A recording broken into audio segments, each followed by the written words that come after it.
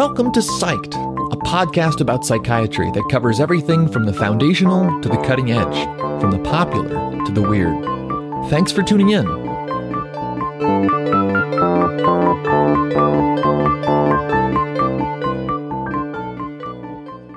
I think there is a lot of bravery in approaching this topic, no matter where you come from or what your background is. And I think that, especially so when some people might say that this is kind of an intramural problem, that this is a physician problem and physicians need to deal with it. Or maybe alternatively, that this is a healthcare problem and so physicians need to deal with it.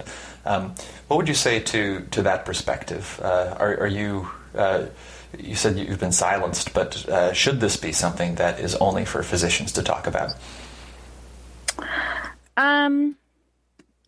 The difficult thing about having physicians be the only people who talk about it is that a physician has a direct financial impact in their lives by this topic. If you have a serious mental illness as a physician, that can mean you lose your job. If you have a financial incentive as a healthcare system to not employ a physician with a mental illness, what does that mean in terms of disability rights? And what does that mean in terms of our ability? So I think physicians know a lot. I think they're super accomplished, and I think they really value academics, and I really like that they want things that are validated. I like the healing belief. I also think they don't have the freedom that the system isn't designed for them to criticize itself. It's designed for them to perform or not perform. So someone like me, it had the biggest direct financial impact as like the loss of the loss of all that medical school and all that training directly impacted my kids financially, obviously. And I had a bigger loss than a specific physician would have. I mean, not a physician that's losing their job or, passing away, but those voices are sometimes lost, and the people in the conversation they aren't as unfettered as we need them to be to make honest decisions and discuss that honestly. Like you feel less limited by external forces because it's your life and your story, not some story controlled by their job. Yes. Like this is something where I don't have to put it on my licensure, my complete mental health history, which I think in 29 states, they ask you to do that, even in your renewal. I don't have to report to my employer. When you've already had a suicide loss, there's nothing to lose anymore. And physicians want that stability, and they want that safety that they've confined in academic medicine and within, knowing what's right and wrong. But this isn't a safe topic. So I think it's important for people like me to be there and say, yeah, but you guys are saying all this stuff. Like, even when you talk about it, sometimes it's like an alternate universe. They talk about it like as if physicians are all saints or all so sad, instead of they're really just humans. Some of them are jerks. Some of them that you work with, you don't like. And you can talk to nurses and doctors about that. So maybe it needs more sarcasm. Well, I don't know if I've ever met a nurse or doctor that I don't like. Never. I've literally never met an unreasonable one either. And neither have you. Yeah. It's just like, it's the same. Like there's sad ones, there are happy ones, there are people who get better, there are people who don't. It's right. The same.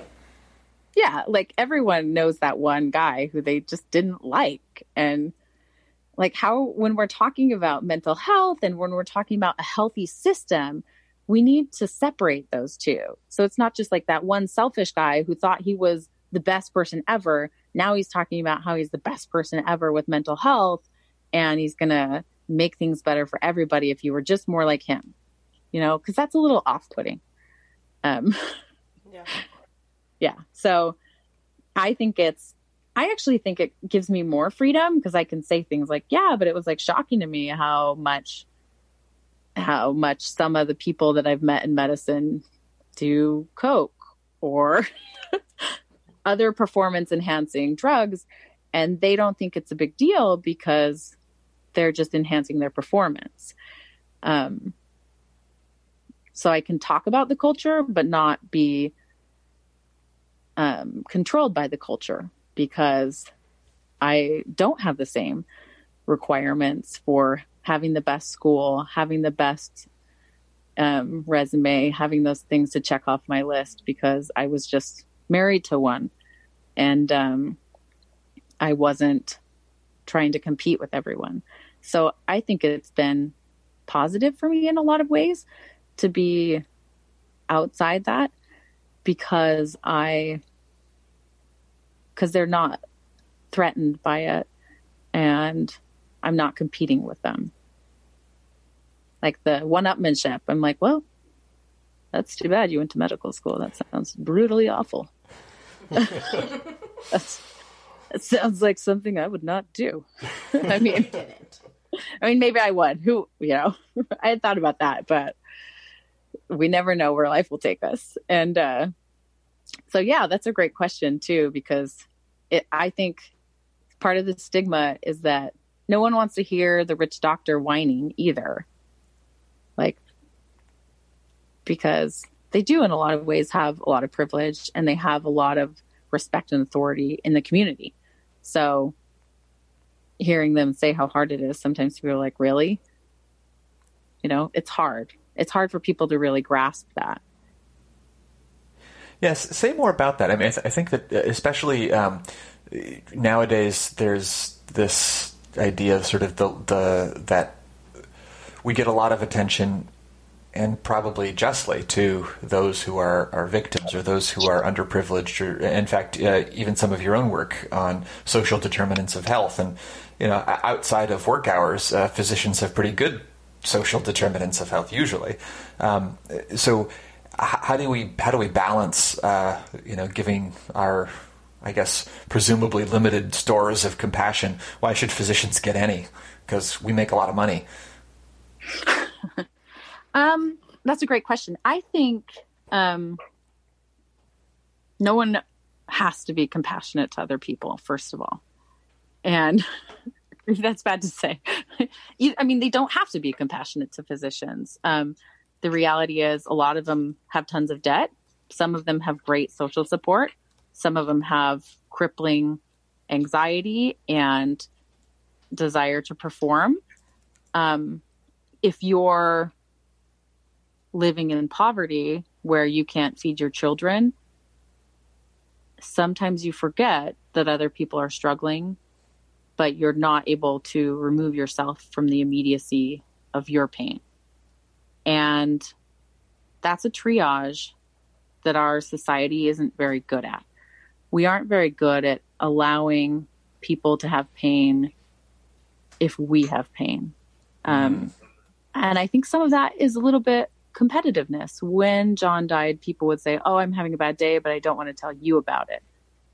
And there are two things that I learned there. One, if I was in a very bad place and didn't have a lot of energy to give, I wasn't as good at being present with them. I just wasn't. And two, that didn't lessen the fact that they were hurting. So we can say, oh, look, they have a lot more money than I do. They have a great car, and they're still having enough mental pain that they die by suicide. That's something that we need to be able to talk about. How can we come together and have enough community support that we can allow everyone to have a healthy life and not say it's a limited commodity. And that's something I think about with social determinants of health. They say your community support has a huge impact on whether or not you're going to survive an illness, whether or not you're going to make it through burnout or your risk of suicide. And that lack of support can exist at any level and any socioeconomic status. And just because I have less doesn't mean someone with more doesn't also have more mental pain than they can manage.